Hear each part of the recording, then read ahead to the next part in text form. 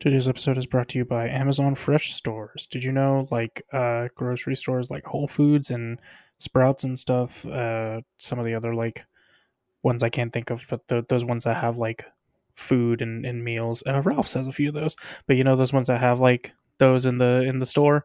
Yeah, so apparently I went to my first Amazon Fresh store, and they have, Indian food. Like, they got, saag paneer, chicken tikka masala, and stuff just laying, fresh to take and enjoy. And all I could think of was, I hope that one of Bezos's factory workers' Gatorade bottles aren't one of the ingredients. Listen to an overrated podcast.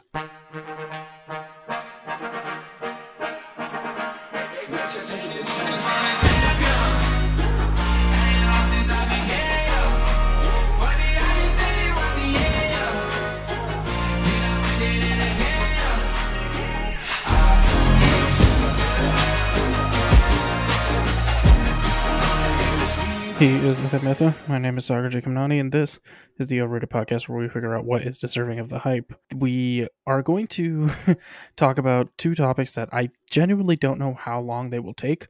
One of them, I don't even actually know what train of thought we're even going to go on. So I said, let's just get right into it. And at first, why don't we talk about something that me and you did disagree on last week? We were talking about the NBA and the NBA Players Association reaching a tentative deal on the new collective bargaining agreement known as the CBA. A little bit of a background for those of us who don't know. Would you mind, Uday, just kind of giving us a bit of the how often does where does the Players Association stand in relation to the league? Like, who's the big names to know in the Players Association and the league itself? And essentially what this is you don't even have to really be into basketball for this topic. This is more of just a labor dispute topic. Yeah, so the collective bargaining agreement is just a labor agreement that the players agree to with the owners, and these negotiations happen every few years because they have a expiration on the agreement. It's every like 5 to 7 years, something like that. Famously, or I guess infamously, we've had uh, situations in the past where the two sides could not come to an agreement in time before the agreement expired, which led to a lockout. That was in 1999 and again in 2011. And that actually resulted in the cancellation of games that resulted in a shortened season. And that was, I believe, the year that the Mavericks eventually ended up winning the championship in 2011. And then that was the first Spurs title. And that was kind of that weird year where the Knicks made it all the way to the finals. As far as how the players and the owners have fared, the players' share of so the biggest kind of sticking point on this is how the pie is split up. So there's something called basketball related income (BRI), and over time the players' share of that has decreased. I think a couple CBAs ago the players had like 57% of the overall BRI, and now it's down to 51%.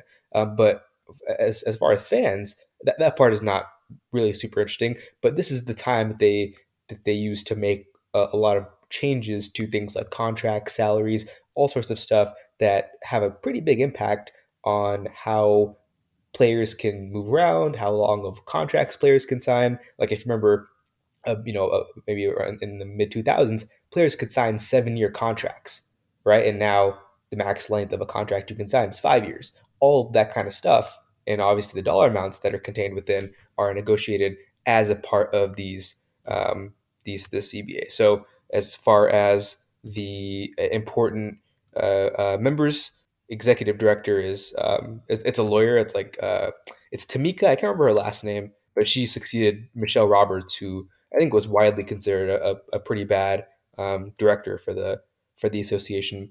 And as far as the players who serve on the leadership, it is CJ McCollum is the president, and you have a bunch of vice presidents. I think most notably Iguodala is one of them. Jalen Brown's one of them. I think Kyrie's one of them. I think still.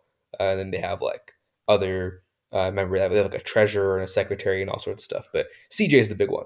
Okay, so we'll get to the part that I vehemently disagree on with its inclusion in general. We'll get to that part, but I pulled up two articles that to kind of help me get the rundown for this topic. One of them was from The Athletic, and the other one, weirdly enough, was from NPR.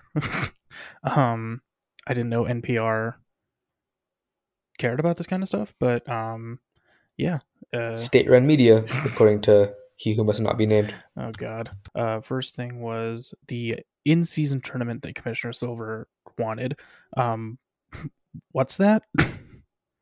Yeah, so it's basically going to be something that happens in like December, probably late December, and it it won't result in any additional games being played. So it'll just be like, instead of regular season games, there'll be a portion of those games that will go into the in-season tournament, and it's going to be a March Madness style single elimination, basically a bracket, and then the two teams that get to the end, they will play an additional game. So in their entire season, they will have played 83 games as opposed to everyone else playing 82. So it's not actually changing the number of games. It's just I think Silver has was a big proponent of the play-in tournament, which we're in the middle of right now, with the 7 through 10 seeds in each conference playing against each other, which I think has been really fun, and I think that's been a successful thing that he's instituted. And now he's just trying to add more competition into the regular season. Don't it remains to be seen how successful that will be. I don't know whether teams will care, whether players will care, but I guess it does add. It's fun for the fans, right? Especially fans of teams who aren't really expected to be competitive, come playoff time. And if you think about how the season ebbs and flows and how long the season is, right? There were teams at the beginning of the season that are not relevant at all today. Like you could think of like even the Spurs had a pretty good start from what I remember, right? The Jazz were really good. The Mavs were good to start off, and these are teams that are not even in the playoffs. Remember, we thought Dame was going to the finals for like 2 weeks. Well, I don't know if I ever thought that, but but yeah, I mean, teams like that, right? Teams that have it going, right? If you can catch fire and get it going, obviously it's not going to be nearly as impactful or as serious as the real playoffs, but it's like a fun little thing to have in the middle of your regular season, and it's not actually going to disrupt really anything about it, except for I guess the teams that make it to the Final Four, they have to play on a neutral site. So I guess that might affect the number of home games and away games slightly. But in the grand scheme of things, who cares? I'm all for making the regular season more fun. I think the play-in has been successful, and this might be an additional step to achieve that goal. Okay. Okay. Yeah, I will say the play-in has been really exciting just because of I mean, the Lakers and Wolves game for 7th seed in the West ended up being like CTE basketball for like a whole quarter, but aside from that, just very much enjoying like the single elimination of it all. The players have to appear in 65 games in order to be eligible for MVP. Do you think? Let me ask you this: Does this really change much? Because I think correct me if I'm wrong, but what I see from the whole MVP award of it all is like once a player, like especially a star player, once they get like one or two of them, they don't really matter. Like, and not to make him like the target of all my shitting on as always, but like if Kawhi Leonard wants to load manage, he's like he's gonna load manage. Like I don't think he gives a fuck about MVP, right? Like at this point, so is this really gonna change anything?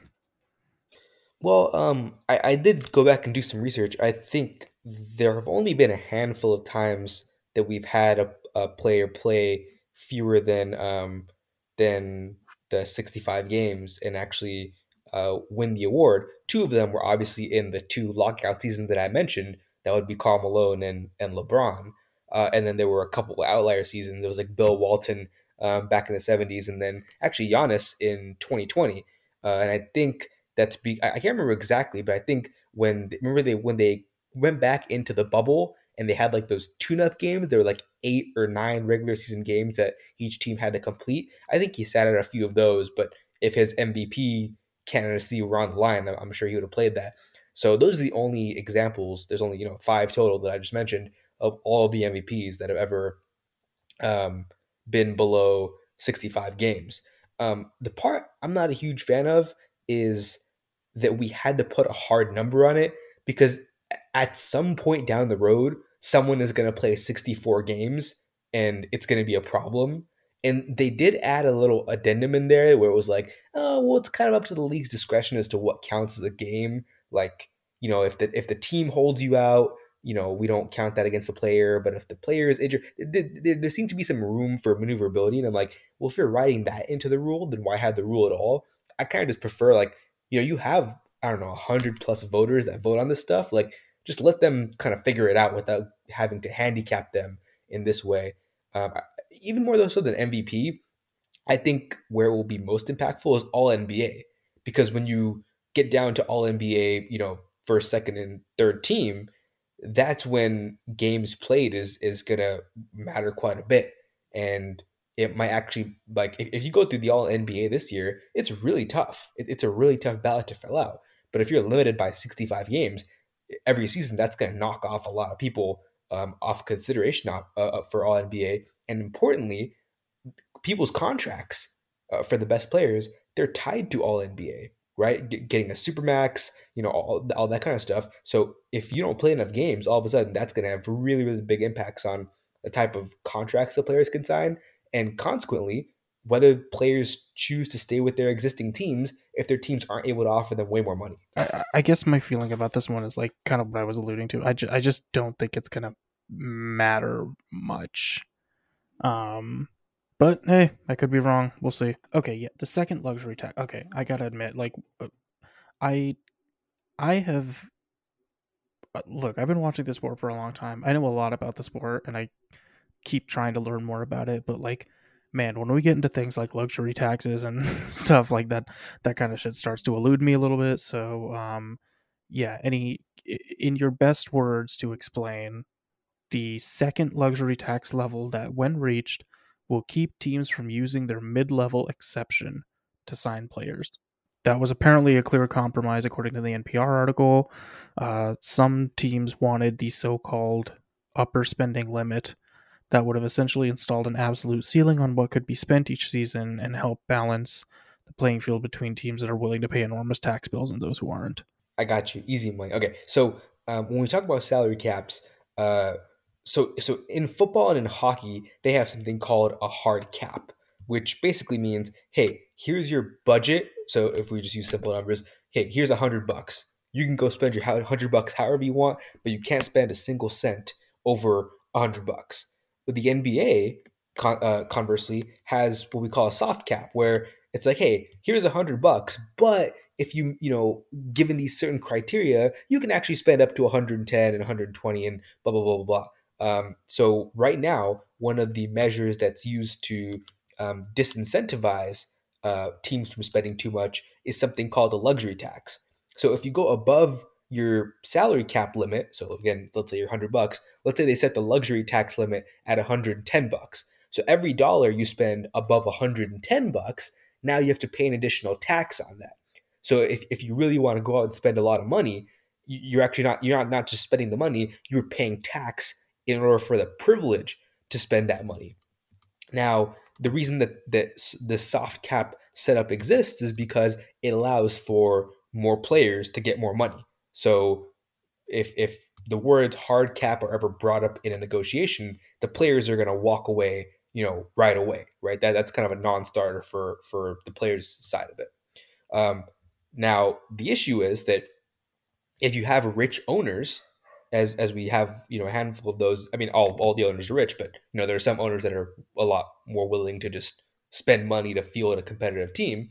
If you have those owners, now all of a sudden that's creating an advantage for those teams just because they have owners who are willing to spend money, which ideally is not something that you would want. So now what they're doing is they have a second tier, what they're calling this second salary cap apron, where now, okay, if you go above 100, you can get to 110. If you go above 110, like we said, you start paying all these extra taxes and it becomes a lot more expensive.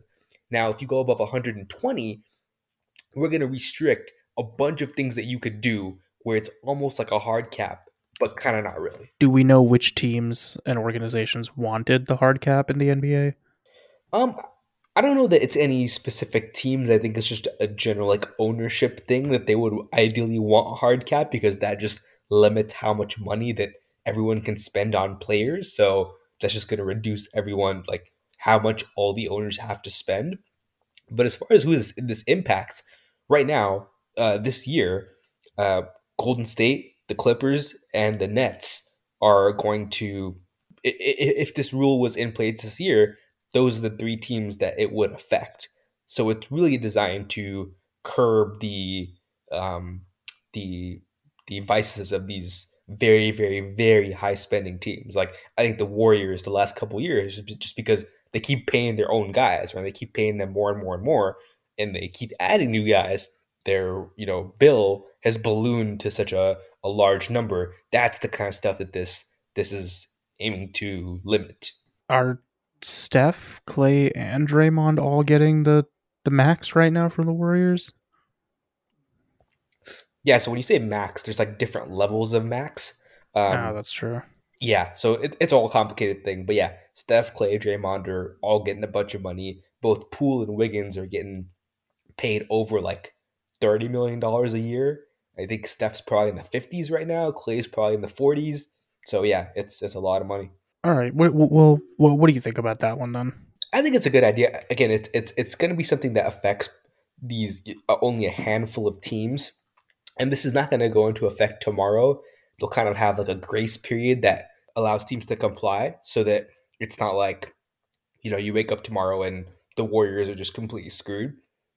So I think the idea of it's good, and it's not done in a punitive way because it's like, hey, if you really want to spend the money, you can, but it just limits like, okay, well, the amount of stuff you can do in trades, well, you can't do as much. You don't have as much flexibility in trades. You can't. So the rule that you pointed out was the mid-level exception. That's a rule that says even if you're over the cap every single year, so let's say you've already spent your 100 out of $100, we're going to give you like whatever 7 or 8 million bucks just so you can sign somebody to add to your team, right? Even though you're maxed out on the money, you don't have as much any budget anymore. We're going to give you one tool to play with so that you don't have to just carry over your team from the previous year. But now, if you're in that second tier above that apron, now you don't even have that. So it's implementing things like that, which make it really, really hard for a team to maneuver. And so if you can still get into that range, but you're gonna really pay the price for it in terms of your team building flexibility. Now I'm gonna get into some stuff that like I'm about. NBA players will be allowed to invest in NBA and WNBA teams via an NBPA selected private equity firm. First off, private equity is not good for anybody. Like getting involved with private equity firms is that just already is kind of a red flag to me. Second, this just kind of seems like, so this is basically the like LeBron gets to own a team while he's still a player rule, right? Well, kind of. I think the idea is that these private equity firms would have like stake in multiple teams, like they have like point 1% here and 0.3% there, and it gives players a way to like grow their wealth. It's just kind of another investment option. I think the NBA created its own like private equity division at the beginning of this season. So the LeBron thing, I think LeBron wants to like be the majority owner of a team, which I don't think even he has the cash to do. But he would probably buy it as part of like a sports group, kind of like how Magic Johnson has done. So I think that's when he's retired. He's probably going to be the owner of like one of the expansion franchises that they're going to bring into like Vegas or Seattle. Yeesh. Okay. Players will have the ability to promote and or invest in betting and cannabis companies. They will be allowed to sign non-gambling endorsement deals with sports betting companies. Um, I absolutely hate this. I do not like it one bit. I just think I don't give a fuck about your stupid parlay or whatever. Like I don't know who the fuck like these DraftKings like nerds are. I don't know what the fuck is going on. Like I'm a little uncomfortable that we're all just cavalierly talking about gambling like it's nothing and bringing it into sports, which yes, I get that people have been betting on sports from like the beginning, but it sucks that it's being so pushed on. Like you're just gonna keep giving DraftKings and FanDuel more power to run run your event. Like we're already seeing it in the UFC. Like granted, like Dana's business acumen in terms of protecting his fighters and keeping them actually like operating in their self-interest is not good at all, but it's just like every fucking second it's like, this is brought to you by DraftKings, brought to you by FanDuel. Like all the commercials like halfway between there's like DraftKings and FanDuel. Like at some point kids are watching this, right? Like and I know like kids can't fucking gamble, but like at some point this is kind of annoying, right? And now like players have the ability to promote it and invest in the betting. And like, is it not a red flag that like the players can promote this thing where people can bet and that they're betting on the player? Like, does that link not bother anyone else? Is it not way too much of a conflict of interest? I have more of an issue with it from like the moral standpoint of just gambling in general. I'm not too worried about the conflict of interest because I think the way that it's going to be enacted is going to be such that players can't promote like a single betting market. Like they can't promote a FanDuel or a DraftKings or one of those types of companies. But I think it'll be similar to the private equity ownership thing, where it's like there will be investment companies that have stakes in these sports books and gambling sites and whatever, and that's kind of how you get in on that. That's my understanding of it. Um, is it a bad look? Yeah, I think so. I think it's a bad look. Do I have players? Do I have an issue with players doing it? No, in the sense that like sports betting is it's a huge thing, and it's going to be a huge thing because it's getting legalized, in more states like every single month and year. It's going to be a thing whether these leagues participate in it or not, right? And right now in hockey and baseball, those players are all allowed to do some version of this. So I, from that standpoint, I don't have an issue of players getting involved and actually making a profit off of the stuff that like relies on them, right? Like without them, without the things that they do, this stuff, these betting markets, all that, it doesn't exist.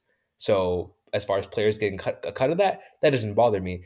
Yeah, like I said, the issue I have is just generally like the idea of gambling and kind of how pervasive it's become, and to the point where it's like I feel like it's a bigger problem than tobacco, to be honest, like in terms of how addictive it can be and how it can ruin lives and that kind of thing. But as far as the conflict of interest, I don't really see it that way. I just feel like this is one of those things you just don't open the door to it, period, because player money is going to be going directly into the company DraftKings. Like, it, you mean to tell me there's no room for a loophole or some kind of bullshit to go down? Like, it, it's having currently active athletes have a financial stake in a business whose finances are heavily impacted by the results those players have control over. Like, that's that sounds like an insanely slippery slope to me. Yeah, but again, it's not like they're making bets. They're just in some indirect way partnering with the company. Right, but they know they know that people are making bets, they know what like the top bets are, and they know like people that work with them. Like it's just there isn't enough degrees of separation for me. I get it, and that's kind of why I settle on like, oh, it's not a good look, right? I mean, we have, yeah, an example, just the I think it was last year where Calvin Ridley, who's a receiver in the NFL for the Falcons, he got suspended for basically an entire season because he had like a $1,500 parlay or something, and I don't think it was on his own team or anything, but he was just betting on the NFL, and that got him into big trouble. And of course, there's if you want to go old school, there's uh, the classic story of Pete Rose, right? In forever ago, he bet on baseball, and it's one of the most controversial like topics, even still all these years later in baseball, about whether he deserves to kind of be re-welcomed into the game or get into the Hall of Fame and all that kind of stuff. So yeah, I get where you're coming from, but again, I think the way it will be implemented, I just don't think they would have done this if they thought it could be abused somehow. I think there will be very, very tight controls to stop the exact kind of thing that you're worried about. I mean, one can hope, I suppose. I do want to talk about one thing where, like, the NBA players will no longer be penalized for using marijuana under the agreement, and it has been removed from the drug testing program. Instinctively, I just want to say this is a good idea. Like, fine, sure, let them smoke weed or whatever. But would this create some issues? How so? I just feel like, look, as somebody with quite a bit of experience, I just feel like we don't know enough about weed yet. Like, it hasn't been legal and researched on enough to just be, like, I guess, allowed. In the sense that, like, I think long term effects of it could be an issue, and like, I feel like for some players it could like eventually start to affect performance. I don't know. I'm trying to look at it from a very critical lens, because I'm weirdly trying to, like, argue with myself on this, because a part of me just wants to be like, yeah, that's fine. Like, it's not a big deal. Like, it's and understanding, like, the reasons for making weed illegal have nothing to do with its composition as a drug. It's obviously all for, like, race or economic issues because Nixon's a dick, but, like, a little unsure about this one. As far as the long term effects of smoking weed, again, as far as I have taken the time to understand it, it kind of depends as much like when in your life you start smoking weed, as much as how long you smoke weed. So like people who start smoking weed when they're like teenagers, like that's gonna have a very, very different effect than those who start smoking weed in their mid 20s. And I'm assuming those who are smoking weed as NBA players, I'm just gonna go out on a limb and say that they were probably smoking weed all along. Um, so yeah, again, I see what you're saying. I just I think from the standpoint of the NBA, like they were previously randomly testing people and then suspending them if they violated the policy. At least in the David Stern era, I think Silver. I'm pretty sure they haven't been testing for weed ever since the bubble and COVID, and even before then, I don't think he was extremely harsh with wielding that rule and using the random test and such. So I guess from a suspension standpoint, I agree that it's, we don't know the effects and this and that, but is that enough of a reason to A, stop players from using it, and B, punishing them if they do?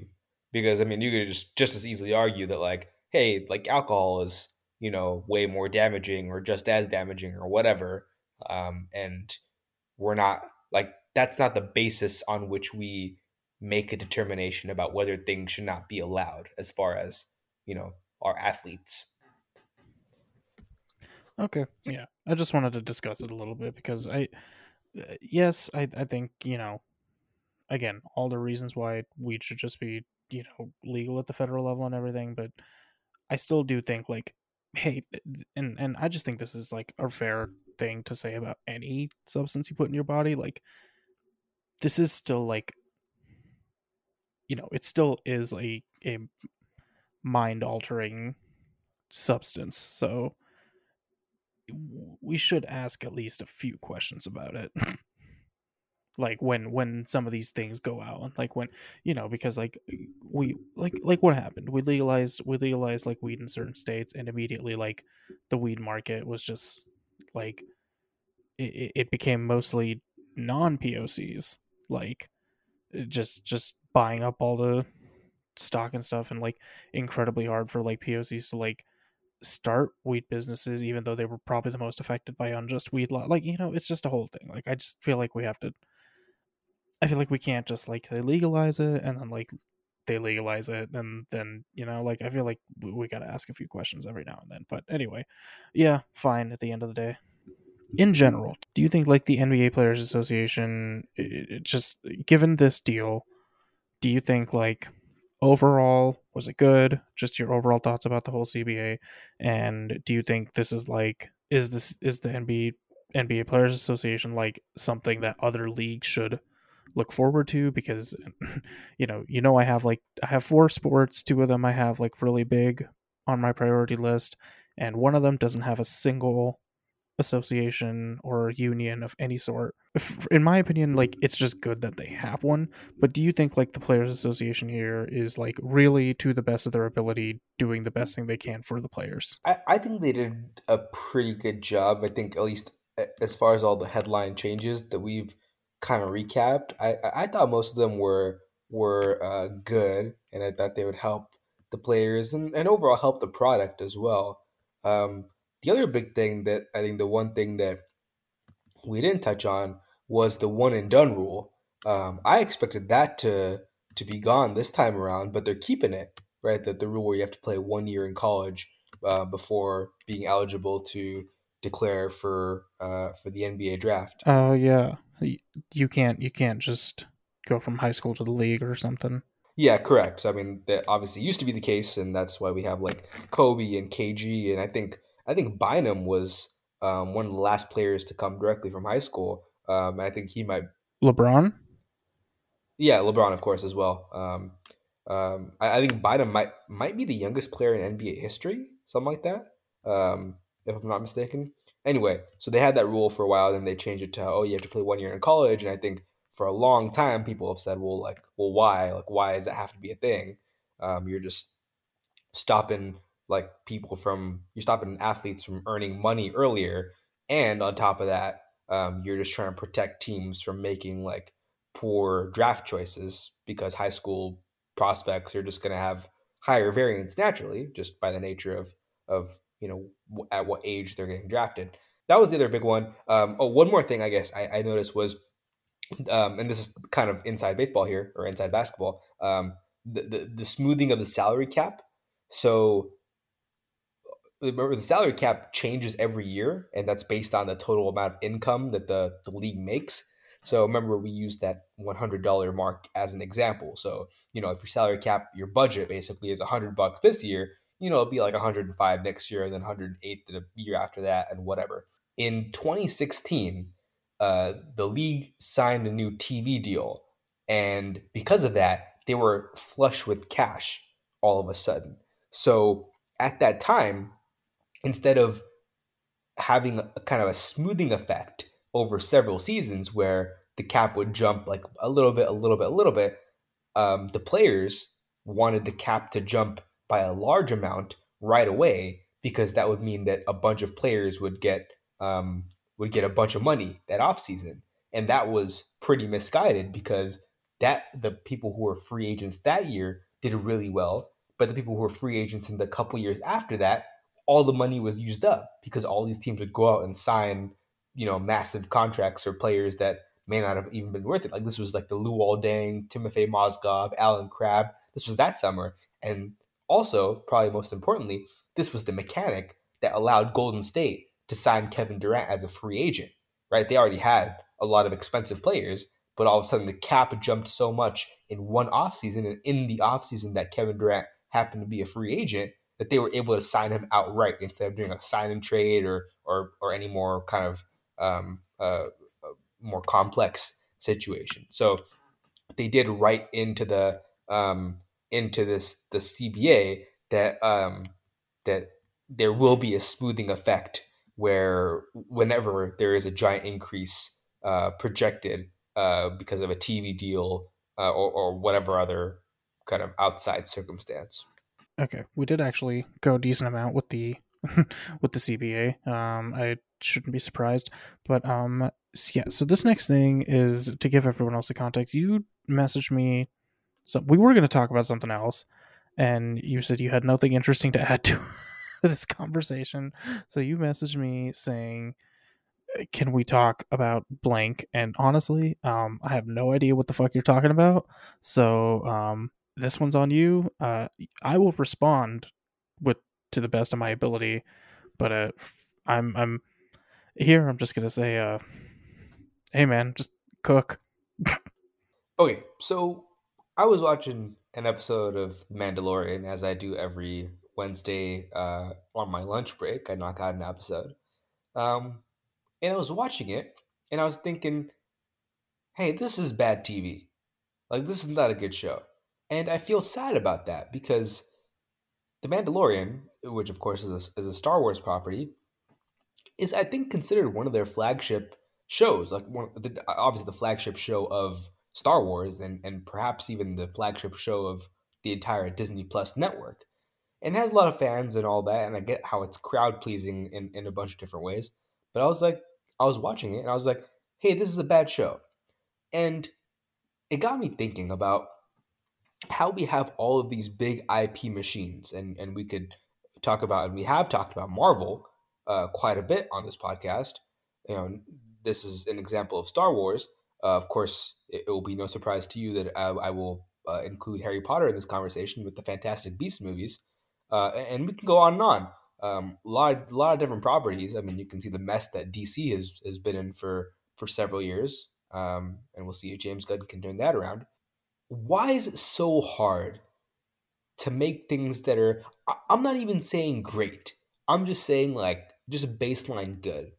And the reason that this infuriates me like exceptionally is because we just had Andor, another Star Wars show, come out on Disney Plus just a handful of months ago, and that show was fantastic. I would say it was pretty close to a perfect show, and they're going to have a second season of that, and it's a limited series. They're only going to do 2 seasons, so that's going to be over soon. And they brought in the same people for that they used to write and direct and produce Rogue One, and the character Cassian Andor is the same character from that movie. This is a prequel story, and that movie I think is generally very very well liked. It's probably my favorite movie out of all the Star Wars movies. And Andor I think is my favorite bit of Star Wars content ever. So all this to say is that we have proof of concept, right? We have seen that these aren't just like popcorn movies and TV shows, and this is not just for kids. Like, we've seen that this has the capability to be good, right? We've seen like Harry Potter like reach such great heights, right? And even in the original run, we've seen the movies be really bad. Like, we have all seen Half Blood Prince, right? And then we followed that up with Deathly Hallows Part One, which is, in my opinion, exceptionally good, right? Marvel, everyone's talked about the ups and downs ad nauseum. I don't even have a specific way I want to take this conversation. I'll just ask the question and leave it open ended. Like, why the fuck does this happen? Like, with the amount of money that goes into these things, and you'd imagine the number of people who are involved in making decisions that affect things like the large scale plots of TV shows and movies, and what direction they're taking the story and the characters and this and that. Like, why? How is it not even good? Well, that's a loaded question. Okay, so I will really quickly just do all my like disclaimers before I get into this. Obviously, just I'm speaking just as a fan of entertainment and content and film and TV in general. Anything I say on this podcast doesn't reflect my employer or university or anyone else I'd be affiliated with. Blah blah blah. I don't make money off this. Uh, don't sue us. I have nothing. I have negative six figures because I'm going to be going to school soon. So do not sue me. Anyway, all that being said, I understand your frustrations. I very much do. There's different answers to different parts of your question. So for the first obvious thing is obviously the same people don't make every project, right? Like you can have like an executive producer behind the franchise. Like you can have like a Kevin Feige. Um, you can have a James Gunn, who, by the way, it's not gonna. he's not going to fix DC. Just mark my words right now. You could just quote me on this. But it's like, look, different people make different things. You can have a overarching figure like that, but even then, that doesn't guarantee projects from being shitty or not. It's There's a lot of factors. Crunch time, how much time they have to get the script done, how much time they have, how much budget they have for reshoots and everything. Like there's all those questions. Something might sound good on script, but might get delivered really badly in person. Like you don't just. I think this is what bothers me as somebody who does work in the industry, and what a lot of people just kind of. It's something like we've talked about before. Like everyone's like 5 minute head canon is like better than something people spent like months coming up with. Like, you know, there's that, like, or on the non-story side of that, on just the, it is remarkable sometimes to see how big of fans of like movies and TV that people are, and how little understanding for the inner workings of how they get made like is. Like they just have zero understanding of that entire process. So all that to say, you don't just poop a movie or a show out. Like it doesn't I know sometimes it quite literally does feel like that, but that doesn't actually happen. Like everything does take time, and you see, God knows how it keeps coming to this, but COVID was a bit of the nexus event, right?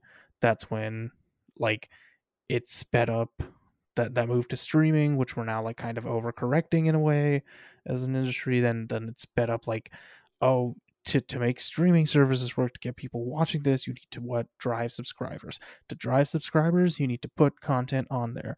And what does that do? That sacrifices content that could otherwise be making money in a more traditional revenue stream sense, to now be a streaming thing to drive subscribers up. So at some point, I feel like that the big studios with the big streaming services, they fall into this like thing where sometimes you just want to let the creator have it, but other times it's like, look, if people are watching it and it's like successfully bringing people either into the theater or onto the streaming service, then like they're gonna roll with it no matter what. I don't know, man. You straight up just asked me like, why isn't everything just good? And I'm like struggling to find like that there isn't an answer for it. Like there isn't a one word answer for it or anything. It's just, if I had to say one thing, it's we live in a very large country in a very large world, and people like different things. Um, I could probably, I mean, look, I mean, it's very clear that me and a lot of people did not like the sequel trilogy. But if you look at those box office numbers, it's clear that a lot of people did. Things are up to interpretation. Things are up to, like, you know, subjective, bad and good and whatever. But I get what you're saying. Like, we just know it could be better, but it's not really doing that, and that gets frustrating as a fan. But like there isn't really an answer for that. Like there's just so many factors that go into making these things happen. And if you give specific examples of a show, then you can unpack it, and when you can figure out what's going wrong, and you can try to figure out why it's good. That's part of the, like, reason why like entertainment group chats are such a thing, like in LA, or like, or just even like among people, like, so you can try to do all that, but like there isn't a blanket answer for all content everywhere. Like it is case by case. There are factors that every studio and every project deals with, but that's not always the end all be all. I'll acknowledge that I'm probably a harder critic than most people out there. So I understand my own bias in that sense, and I'm also self aware enough to know that I don't have the answer. Right? I'm not saying, hey, I have a perfect script in my head, and if you just gave me the power, then I could do better. No, absolutely not. I'm not saying that in the slightest. It just surprises me because, yeah, a lot of effort does go into this, and I just it it amazes me that despite how many people are involved and how much time and energy and money and all this stuff goes into it, that you can still end up with a product that, again, I'm not asking for A plus excellent, whatever, every single time. But a lot of these things, in my opinion, and honestly, I think a lot of people would agree, like, it's just subpar. Like, how many fucking Moon Knight fans are there out there? You know what I'm saying? Like, yeah, like I'm one of I them. what? Oh my god. Okay, that we'll say that for another time. Okay, so the reason I brought up Andor is because I like it, but I understand that I 100% understand that shows try to achieve different things. So what a show like Andor set out to do is fundamentally different from what a show like The Mandalorian sets out to do, and that's okay. So I'm not asking for The Mandalorian to be Andor or to be like a prestige drama or to investigate all these deeper things about imperialism and whatnot. No, but at the same time, within whatever rules it establishes for itself or whatever purpose it claims to uphold, it should be solid, right? It should have a standard for itself. So I guess let me ask it. Let me ask this question in a different way. Given that we are in a streaming environment now, and specifically with Disney Plus, where it has the fastest growing subscriber count, they've blown through all of their milestones and expectations and whatever for how many subscribers they would have at this point. They blew through 100 million this easily. They're going way faster than HBO is and how Netflix was going. They're on a great track, right? So given that to be the case, why is there not more of an emphasis on quality and just to say like, hey, if it takes more time, it takes more time, and that's that. Like, I understand for to an extent for something like DC where they feel like they're actively being destroyed by Marvel on the other side, or I guess they probably felt that a little more strongly a handful of years ago, and they're like, hey, we have to do something to catch up, and I think that's the wrong way to look at it, but I at least can appreciate the motivation for where that's coming from. But with something like Disney Plus and all these Marvel shows and all these Star Wars shows, I just like I just don't get why you feel the need to rush all these things out. And if it's the like if that's the reason, if it's time, to me that's not a an acceptable excuse. Like if someone just has a different vision and hey, maybe I'm not seeing it and maybe they're fans of it and whatever, fine.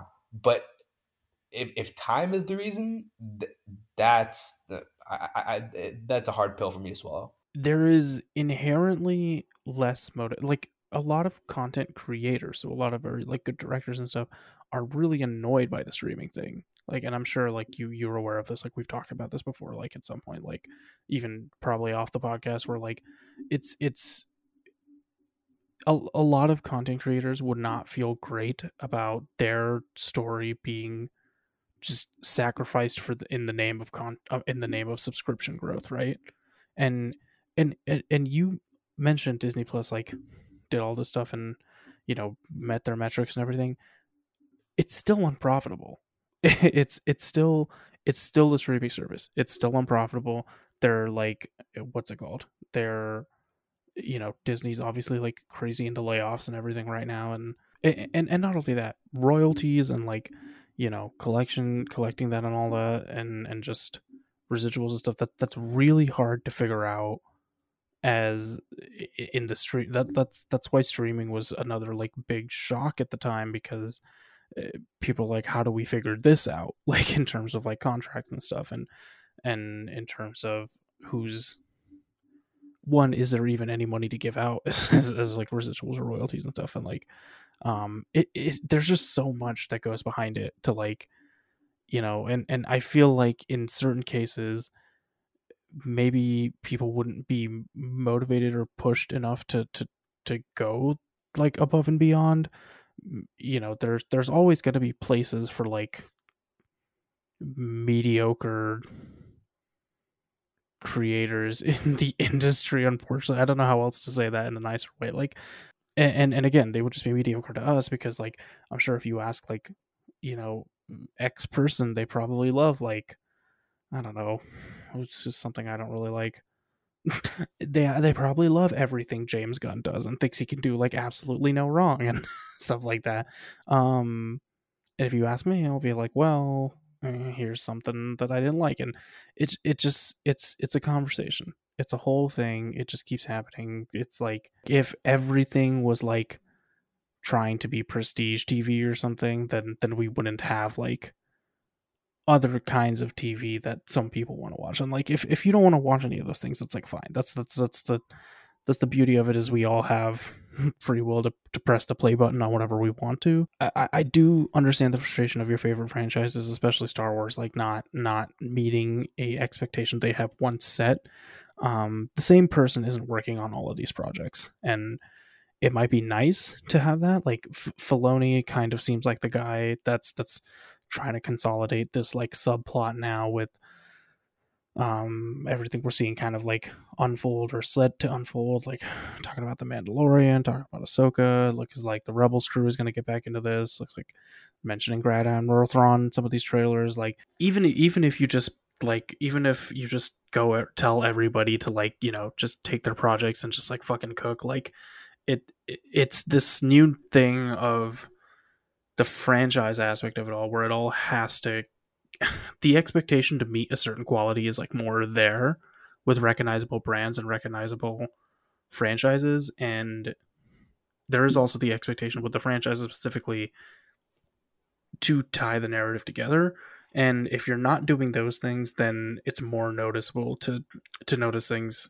But in a weird way, I feel like Star Wars is trying to like check the right boxes in terms of the narrative right now. I think it's just the quality of it along the way is not as good as it could be, and optimistically maybe they're just trying to wrap all this up and move on to something entirely new. Optimistically maybe that's what's happening, but yeah, if you want to be cynical about it, you can say all the things about oversaturation and industry, and recession's obviously going to affect Hollywood too, like blah blah blah. Like if this long sought after or long like talked about recession is going to be a real thing, like there's just so much you could say. Yeah, I think I don't know if I mentioned this on pod or off pod, but my opinion, and this would never happen for a number of reasons. I thought the most interesting creative choice that like a franchise like Marvel could have made was that after Endgame, just reboot the whole thing. And if you want to call it on a different universe or however you want to explain it, I didn't really care, but just wipe the slate clean. Like all of your cast is gone.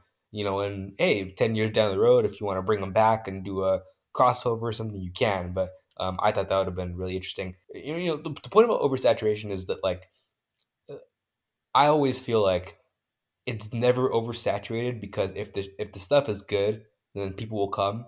Like I don't know if you saw they had it wasn't even a trailer. It was kind of like a teaser of a teaser for the Penguin TV show, based on the Colin Farrell Penguin from the Matt Reeves Batman movie, and that looked like um, a version of The Sopranos, but just like set in Gotham City.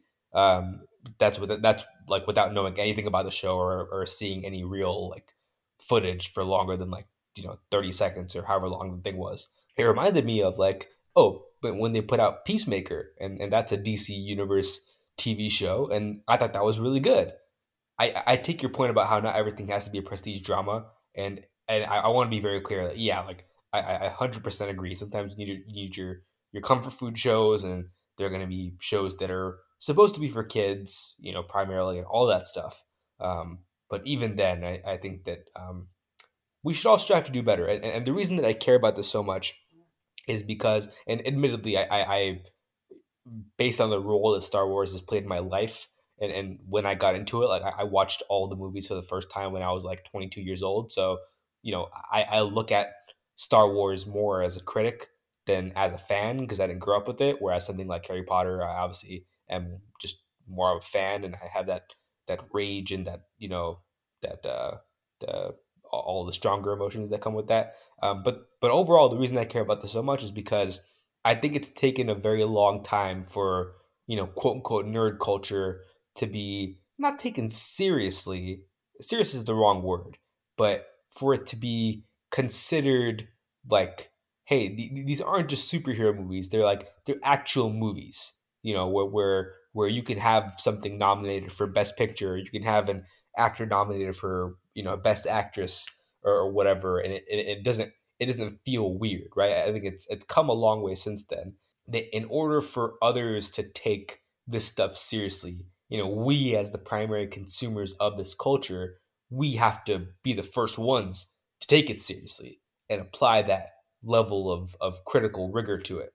And if we don't, and if we don't hold this stuff accountable, then it just continues to fall by the wayside, and there's no hope of it being considered a part of just film or TV as a whole. It'll always be like, oh, this is superhero TV or sci-fi TV or fantasy movies. It'll always be in that little box as opposed to the a part of the larger. No, I agree. I think that's worth I think that's a good little place to leave it randomly with no explanation after having um, many cocktails. I randomly woke up the next morning and found out that I texted my brother just completely unprompted, "You are El Rata Alada," and that was it.